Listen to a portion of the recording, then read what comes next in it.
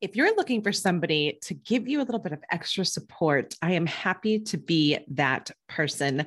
My name is Michelle Mercier, and I'm the host of this trusty podcast, but I'm also a very experienced business coach and consultant, as well as a keynote speaker. And if you'd like to learn more about how I can support you on your journey, please visit michelleamercier.com. But for right now, I am jumping in with the brilliant Melissa Houston. Let's go.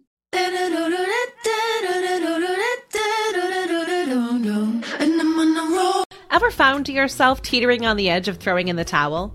Asking yourself questions like, is this supposed to be this hard? Or is it even possible to succeed at this entrepreneur thing? Whew, I completely get it, because I built my successful businesses while juggling major health issues for my children and myself, debt piling up to my eyeballs, and so much more. Want to know how the hell I succeeded and how you can too? Tune in to find out. Here we go.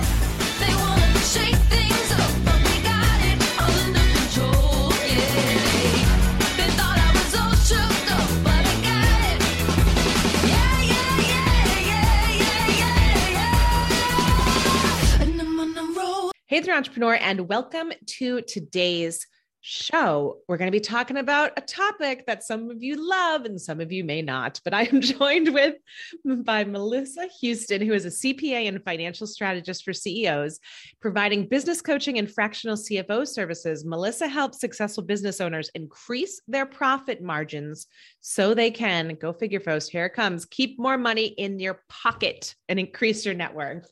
So she's also a contributor for Forbes.com and the host of the Business Society podcast. And again, this is the topic that, we got tons of good feedback on when I ran an entire month on money and finances, but I've also found it's one of those topics that people run away from as well. So Melissa, thank you for being on the show today.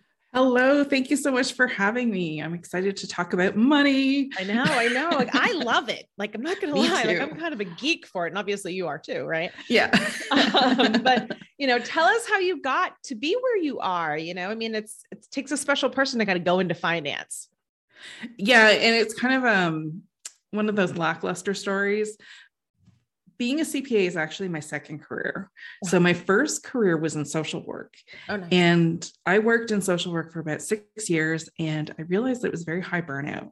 Yeah. So, I thought if I want to raise a family, get married, I need my emotional energy to be for my family. And I figured, that was a conflict. So anyways, at that age, not knowing what to do, went to my dad, hey, don't know what to do. I'm going to do something in business. What do I do? And he's like, well, accounting is a noble profession, Sounds like a dad thing to say. Yep. Yeah, exactly. So I'm like, all right. So I looked into accounting and realized I could become a CPA and went on that path and worked in corporate and public accounting for over a decade or 2 decades, over 20 years of experience. But something was calling, and I just, I wasn't really fully satisfied with my career. And that's when I decided to go out on my own and become an entrepreneur myself. So I combined my social work skills, with my money skills. Nice. And now I really focus on helping people and helping them understand how important money is in their business and the money management.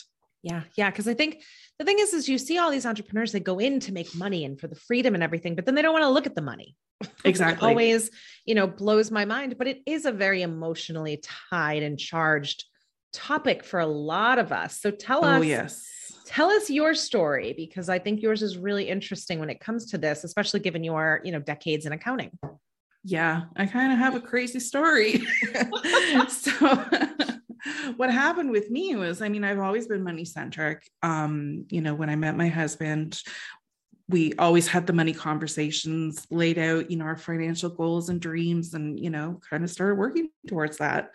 While having fun in our marriage and stuff too. Right. We weren't just boring people. Just like saving. Yeah. But, on my way, I guess it was about 6 years ago now, where I started struggling, but I didn't realize I was struggling. Right. So what was happening with me is I had become so complacent. I was like in this great job. Life seemed okay. I really on the surface felt like I had absolutely nothing to complain about, and I shouldn't be ungrateful for anything. Right. However, underneath I was. And I started to deflect, those thoughts and, that feeling like something was missing.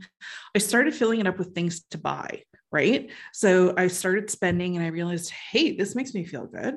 Mm-hmm. And, like anything else, it's a little bit of a rush and it wears off and then you want more. So in a year, I ended up blowing through $100,000 worth of credit. Wow. And it was huge. And I hid about half of that from my husband. Wow. Yeah. And I mean, he was suspicious. There were red flags, but I kept manipulating him, saying, no, everything was fine. Everything was fine. Thing is, I'm the CPA. So it just was natural for me to manage the household finances. And he kind of checked out and didn't really, pay much attention to it and trusted me. And he had no reason not to trust me until this year, this year that I'm speaking about. And of course, at the time that I was doing it, I was spending this money and I was exceeding credit limits and I had to start borrowing from lines of credit to cover the credit card and this and that. I realized what I was doing was wrong. I realized it was totally out of character for me. However, I still chose to do it. Yeah. Right. Yeah. And, once the poop hit the fan, I don't want to swear. It's okay. You can. It's fine. Okay. Once shit hit the fan, because it literally did. I remember like my husband was so disappointed when he found out. And I was like, that was my bottom. Yeah. Seeing his face, I was like, I cannot let this happen again. So I went on a journey of my own, trying to figure out how I allowed this to happen because I knew better, yet I still chose not to do better.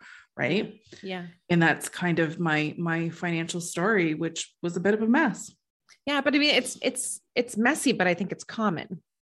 Yeah. Life is messy. Yeah. Yeah. I mean that, and I'm just thinking back to how many girlfriends I've heard joke about like the expenses that they're hiding from their husbands. Yes. Right. Like, yes. Oh, I hid the bags in my trunk so my husband wouldn't see them. And then I brought him in the house when he wasn't there. Or, the guys who buy the toys and then they don't show them to their wives, or like, it's an interesting thing, but like you said, there is almost like this hidden shame there, but you did it anyway. So where do you think that was rooted from? So I'm glad you asked, because like that came from me learning. It was like a 2-year journey, trying to figure out what was happening, why I allowed this. And I finally ended up working with a coach, and I'd never worked with a coach before. Nice. And the coach helped me peel back the layers, because like I said, on the surface, everything was fine. Yeah. But as we peel back the layers, I realized, I really was not happy working in my job. I was not happy in the cubicle lifestyle, having other people dictate to me what I should be working on, what I should be doing. Like, I just felt so underutilized in my job. However, I had like, the perfect job, right? Like the paper job on paper. Yeah. On paper. And I felt a lot of guilt because I shouldn't feel so ungrateful. I should feel grateful because so many people would want this job, all the emotional garbage that comes with it. Right. Yep. So once I realized that, it all came from not being true to myself. When it boils down to it, I just wasn't doing what I really wanted to do. I wasn't purpose driven. Right. So that flipped the switch. And, once that switch was flipped, I was 150% into building my own business and building the life that I wanted for myself.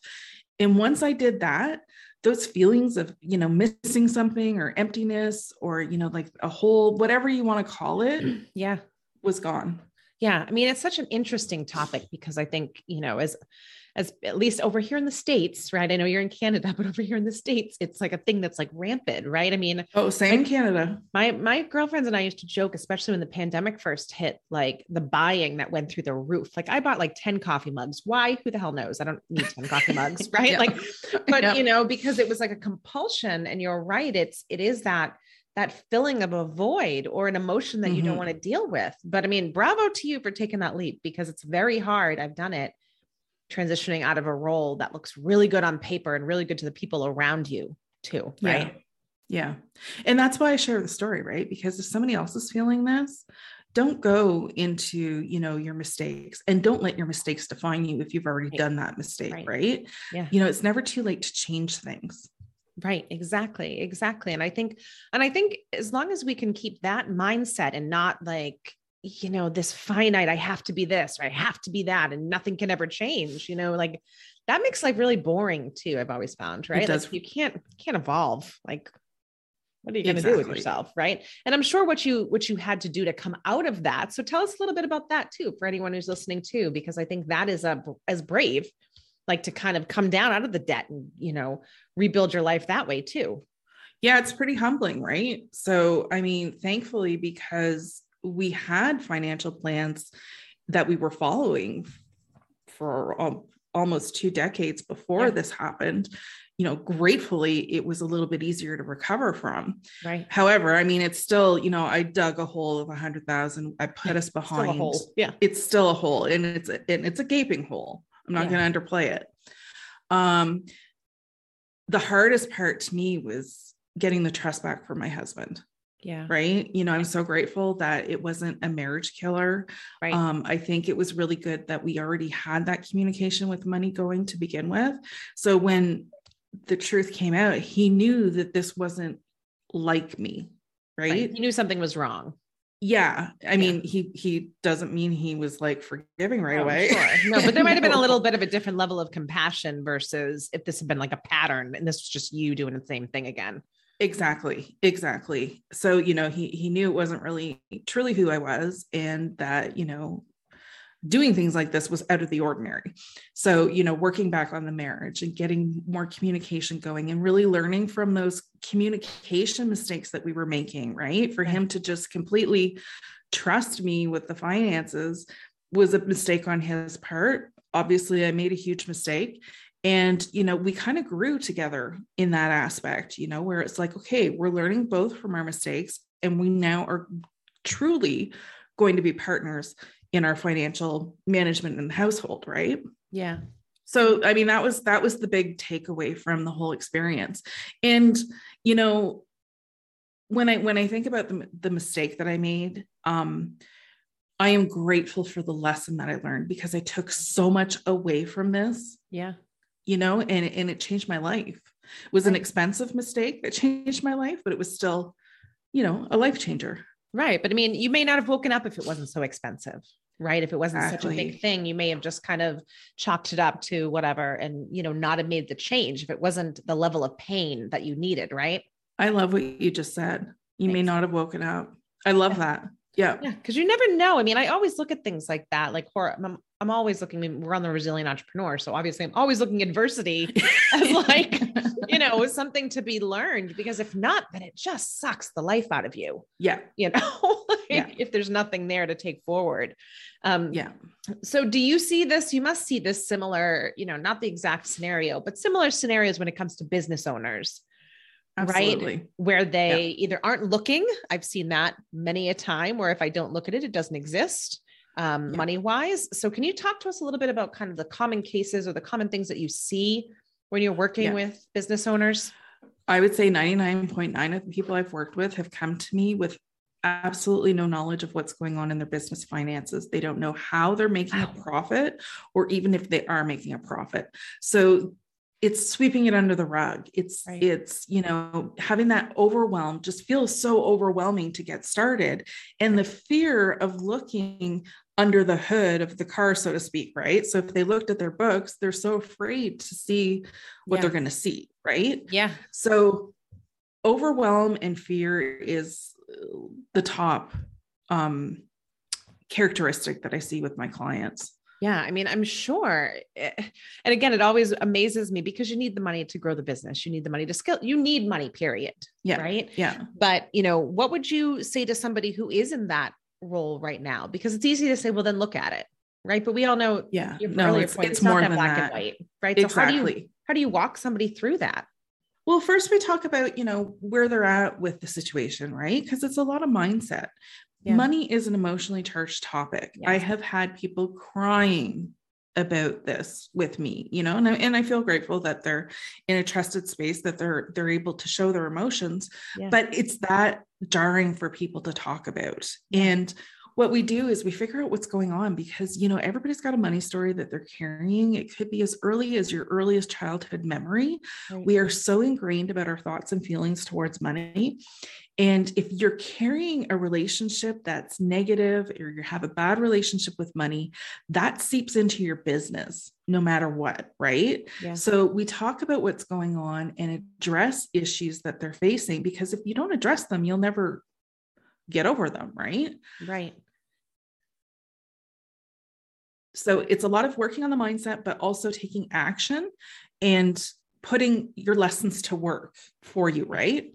Yeah. So, you know, having somebody hold their hand while they're looking at their financials for the first time is extremely comforting, right? Yes. Yeah. And then working through the financials and showing them, okay, this is where you're at, but it's not going to take much to change the situation to get you into a positive place, right? Yeah. So, you know, there's a lot of working through it together, and a lot of, you know, understanding that you don't know what you don't know. Yeah. Sorry, go ahead. Keep going. Okay. I love what everything you're saying. I was just going to say, and you pull the lesson when it's time to learn it. Yeah, exactly. I mean, it amazes me too, that sometimes, at least when I sit down with clients and we actually go through their numbers, that they think, you know, I had one the other day who, you know, she wants to bring in another full-time employee, all this other stuff, you know, she wants to scale. And she thought that to get to that was thousands upon thousands of dollars, because she didn't have the knowledge. Right. But then when we broke it down, it was completely doable. Yeah. Right. Yeah. So it's those types of scenarios too, that I'd like to stress to, and I'm sure you do too, of like, no, it's power, right? Like it is power. Knowledge is power. Like you said earlier. Yeah. I love that. Right. And, you know, it's about taking charge. Like, you could be making a ton of money in your business, but if you're not managing that money, you're not building wealth. So what people often confuse is they think that the money coming in is making them wealthy, but that's not what's working, right? Right. Because you can easily spend that money as quickly as you're bringing it in. Right. But if you are being strategic and building your wealth and reinvesting that money, that's the key to financial success. Yeah. Thank you for differentiating. We've had a couple other people on here, and I love to hear it over and over again, that wealth is different. Yes. Right. Wealth building is different than revenue generating. Correct. Yeah. Like that's how I look at it, at least. Right. It's the compounding nature of wealth in my mind. Right. Do you agree? Like, I completely agree. And I often talk about the difference between revenue and profit. So many people think that revenue numbers is what makes your business successful. But I have seen time and time again, successful, in air quotes, successful businesses who are making, you know, 7 figures, multiple 7 figures, whatever, but they've not had any profit to show for that. And essentially what's happened is they went bankrupt, because profit is what generates, that keeps your business going.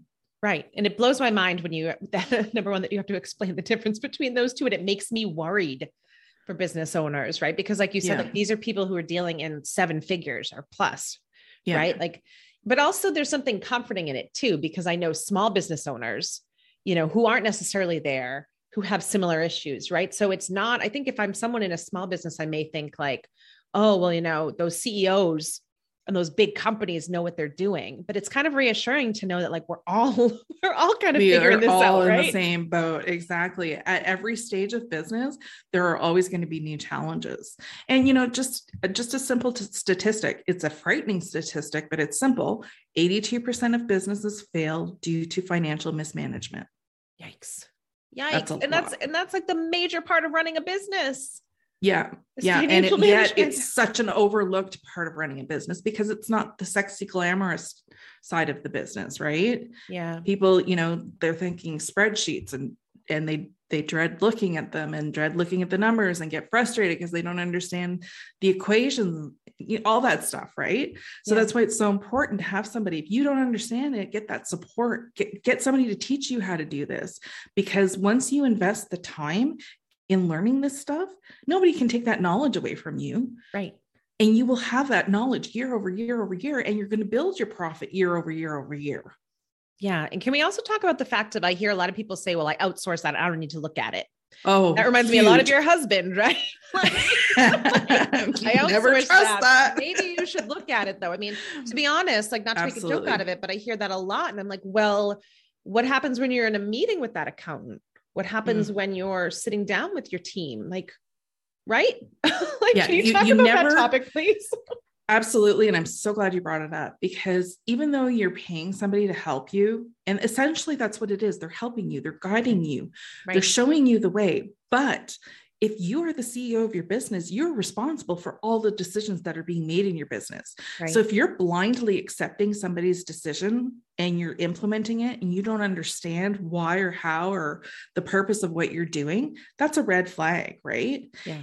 You need to understand what's going on in your business so that every decision that you're making in your business is going to be a profitable one, because you're making decisions every day and you cannot consult your finance professionals every day on every decision to see if it's a good decision or a bad one. And on the other hand, too, I mean, you hear stories a lot in the news, and it's not just with celebrities. This happens to everyday people, but celebrities are trusting. I'll give you an example. Dane Cook. Did you hear that story? No. Oh, okay. So he had given the financial responsibility and the business management side of his business for his brother to manage, right? No. Yeah. And his brother took every penny that he had. Oh gosh. So fully trusting somebody is not a good, I know these stories, they are not the norm. I wouldn't say they're rare, but they're just not the norm. Right. However, this is what happens when you put 100% trust into somebody, right? Yeah. Unfortunately, these things happen. And there's a theory in internal control and auditing and accounting that if you make it open to the person, like if you put full trust into somebody, that increases the chances of them cheating you by 40%, just because wow. Yeah, just because they see it's an open opportunity and it's very tempting. Yeah. I mean, I'm always a big proponent of, like, you can put a certain level of trust, but question everything. Exactly. I mean, like, because like you said, it's your fiduciary duty as a CEO to be asking the questions. I mean, we're not saying, because I'm also a big proponent of building the team around you, right? You don't have to know everything, but you do need to know enough to be dangerous, right? Around the things, and to be able to hold the conversation so that you can tell when something's missing or something's awry, right? Like you don't have to be the accountant, because I can see that coming from a lot of CEOs too. Like, well, why do I pay them then? Why do I have to know it? Right? I mean, you pay them for the guidance and advice and all the work they're doing behind the scenes, so that when they present you the numbers, then, those are the numbers. But nobody will understand your business as much as you do, right? Yeah. So that's what I always say. If you give your financial power away and you check out of your business, you're checking out of, how your business runs. So knowing your business numbers complements you as a CEO. And it's not about, being an accountant or understanding debits and credits and getting into the weeds of things. That is not at all what you need to do as a CEO. You need that high level financial knowledge so that on the surface, it looks good. Like, like these things are being implemented correctly, and you can trust your financial reports, right? Yeah. And that's what you need to know as a CEO. You don't need to get in the weeds. No. And I think you need to know enough in order to take leaps of the business, right? Yes. Like, at least for me, like, I like knowing my numbers because I like knowing where my options are, right? My options for growth. If I don't know what my bottom line is and I think I'm making more money, then I'm going to make an option. I'm going to make a leap or make a decision that's going to be painful, or the opposite. I could be missing out on opportunities, right? Yeah. Yeah. And I imagine that's something that CEOs must do often. Like you said, that business at 7 figures that all of a sudden went bankrupt, like that took time to go bankrupt. You didn't just do it overnight. It didn't just happen. Exactly. It's an accumulation of month over month, year over year of losses until their capital ran out. Yeah. And small businesses don't have that luxury of time. Right. Exactly. And I mean, I can imagine understanding what your burn down rate is in a situation like that is critical, right? If you're working off a capital. Critical. Yeah. Yeah. So tell us, on the flip side of that, why do you think that business owners do have that unique ability to create wealth? Oh, I love right? this because, when you're a small or medium-sized business owner, chances are you own your business 100%, right? Mm-hmm. And you can build the wealth in your business because you have more control over how much revenue you can bring in, right? Right, So if right. you've decided that you want to be, like, I don't know, your business at 200,000 a year and you don't want to grow, that's fine. But Right. if you want to create, I don't know, if you've got these big, crazy financial dreams, the best way you can do that is through owning a business. Because when you're an employee somewhere, you're just dealing with that finite salary number, right? Right. And that's what you're dealing with each and every year or pay stub or whatever. But as a business owner, you can create so much more within that container where you've got, multiple streams of revenue coming in and you've got different projects on the go, and you've diversified your income and you've created passive income. There's so many opportunities to grow your wealth as a business owner. So you have to look at your business as being your biggest financial asset. Yeah. Yeah. I mean, I recently read Rich Dad, Poor Dad. I don't know how I didn't read that like a million years ago about and I'm reading it and I'm like, okay, some of the things, here and there I took with a grain of salt, but the biggest thing I took away was like, you lose control when you're in a salaried position, right? Mm-hmm. There are less options. Like you just gave so many great options when you're an entrepreneur of diversifying that portfolio. And so many people I think are waking up to that right now with the pandemic. Oh yeah. With the big, great resignation and such. Yeah. Yeah, for sure. Yeah. So what do you think, if somebody is kind of coming out of that hole, just waking up, but they may have a lot of debt, like, what do you think are the best ways to kind of get your head emotionally around it to move forward and release that, right? Because that can haunt you forever. Yeah. Do you mean like people who are ready to leave their job, but they're still hanging on to a lot of debt? No, I'm sorry. People who have the debt, who have kind of gotten rid of it or righted the ship. Let me restate. Mm-hmm. How do you release that shame though? The shame around. Yeah.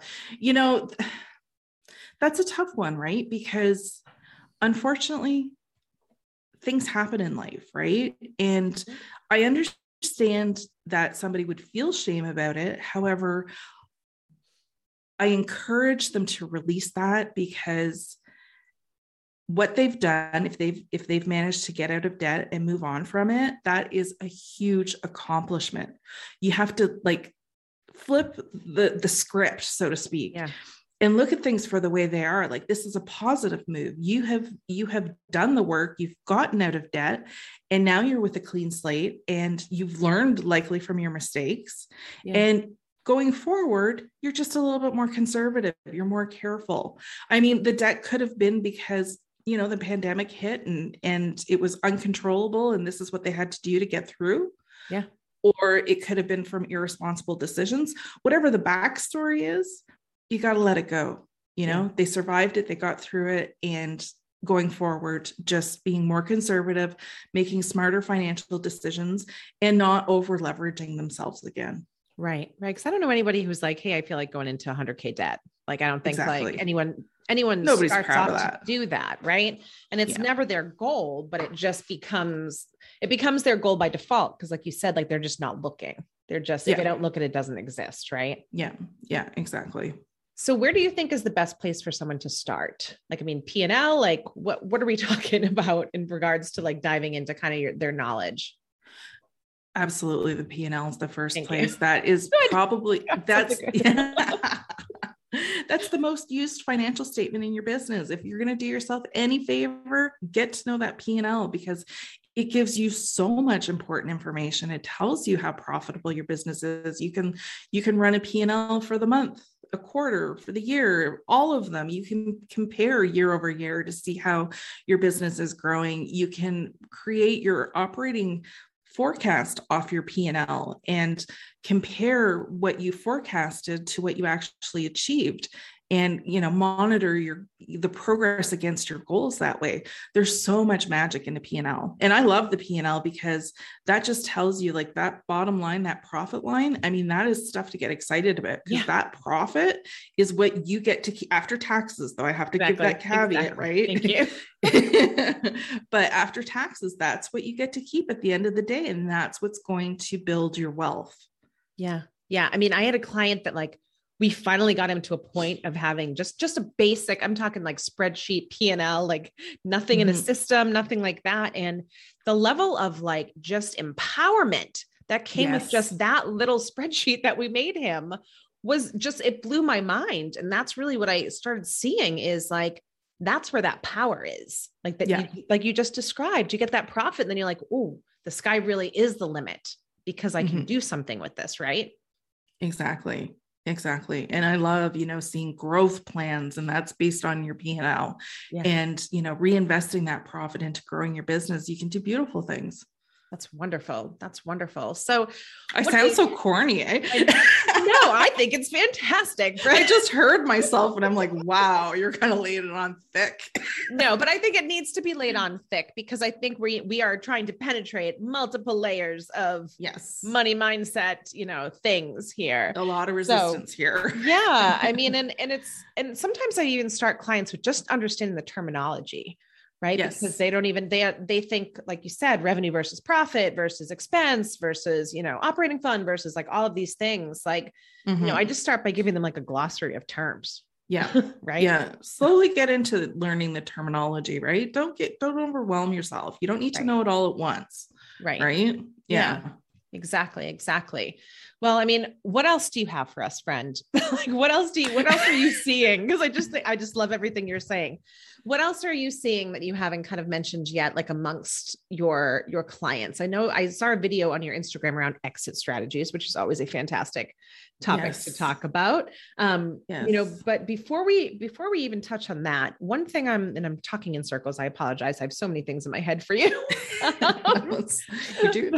But do you have any tips for the people who are kind of just starting out on things, like beyond like knowing your P&L, but when you're really kind of that your money is mixed potentially, you really are looking to transition into like a real business, right? I hear that a lot from people. Do you have any tips in that stage? Absolutely. When you are first starting out, the only thing you really need to be focusing on is getting those sales. Get that money in the door because the cash is what is fueling the business, right? The sales come in, that translates to cash. The other thing is, especially when you're starting out, keep your bank account, your personal bank account separate from your business bank account. That's extremely important. That's a first step in growing a traditional business.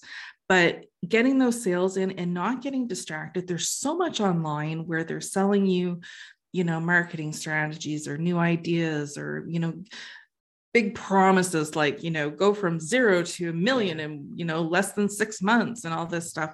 Don't fall for it, and don't over leverage yourself at the beginning. Starting a business is very expensive at the beginning. There's a lot of cash outlay for things, and you don't need to grow so quickly that you've over leveraged yourself and then you end up falling flat on your face. Right. This is where the profit comes in. If you earn some profit in a month after you've paid yourself, because another thing I often see is business owners not paying themselves. Exactly. But after you pay yourself, you've got some profit, you can reinvest into the business so that you are growing at a manageable growth rate and not just trying to throw everything out there at once and ultimately not succeeding. Yeah. I mean, one of the questions I get a lot too is when people are scaling and they are growing, like, when do I hire? How do I know at which financial tipping point I hire? Like, those kind of things, because scaling can come rapid fire at you.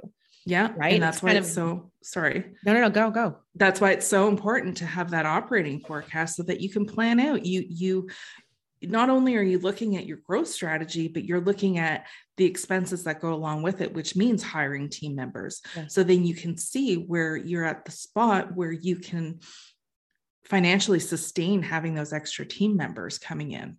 Yeah. Question for you. So, I mean, I know a lot of businesses that kind of go up and down, right? Like our operating plan will say, we're going to hit this amount of money by this, but may dip or it may come out.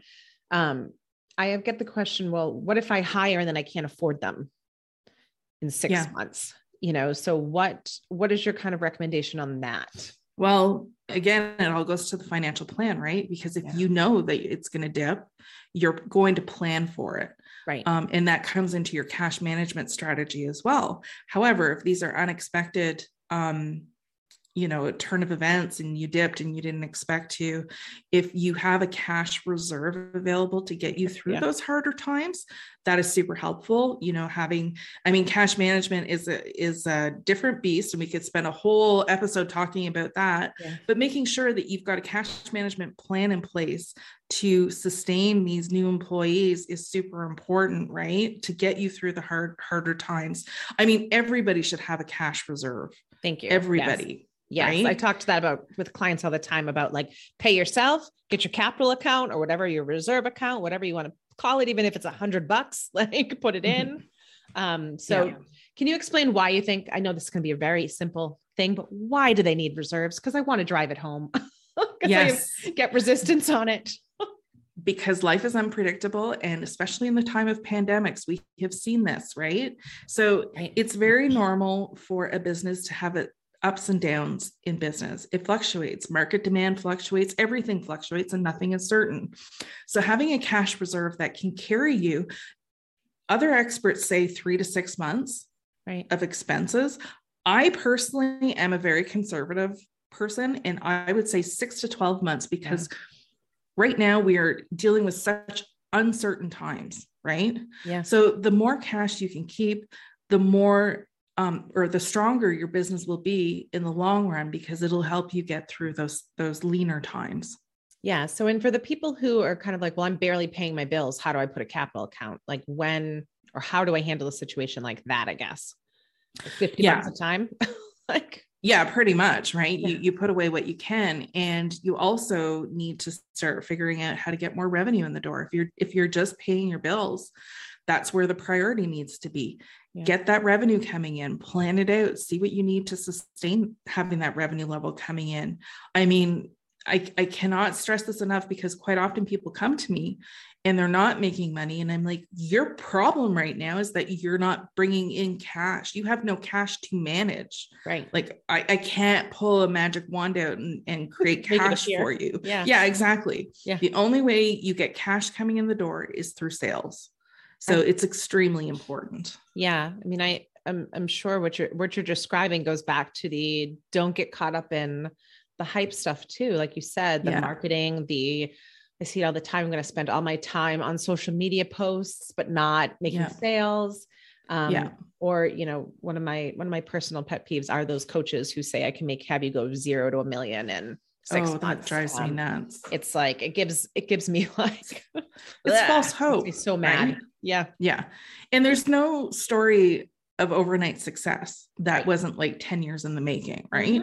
Mm-hmm. So we always see the highlight reels, but we don't see how much work went into the back end of it, how long it took for, businesses to create, that kind of revenue, or if they are creating that revenue, do we even know if they're profitable? Exactly. Because I think, we never know unless you're looking directly at someone's reports. They can look really great on social media and have zero. You and I have both said it. We've both seen people who come to us who have no idea what's going on with their finances. So I want to drive that home, because I think so many people feel bad about what they're making or what they're doing, and that shame thing. But I love the fact that you're shining a light on it and saying like, you don't need to feel the shame, because we're all in this together. You can get out of it too.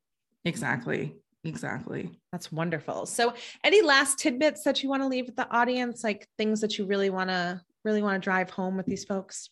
You know what? There's probably so many things I didn't mention. I can go on and on about how to manage your money, but what I really want to drive home is that point we were talking about earlier, where it's not how much money you're bringing in that makes you rich.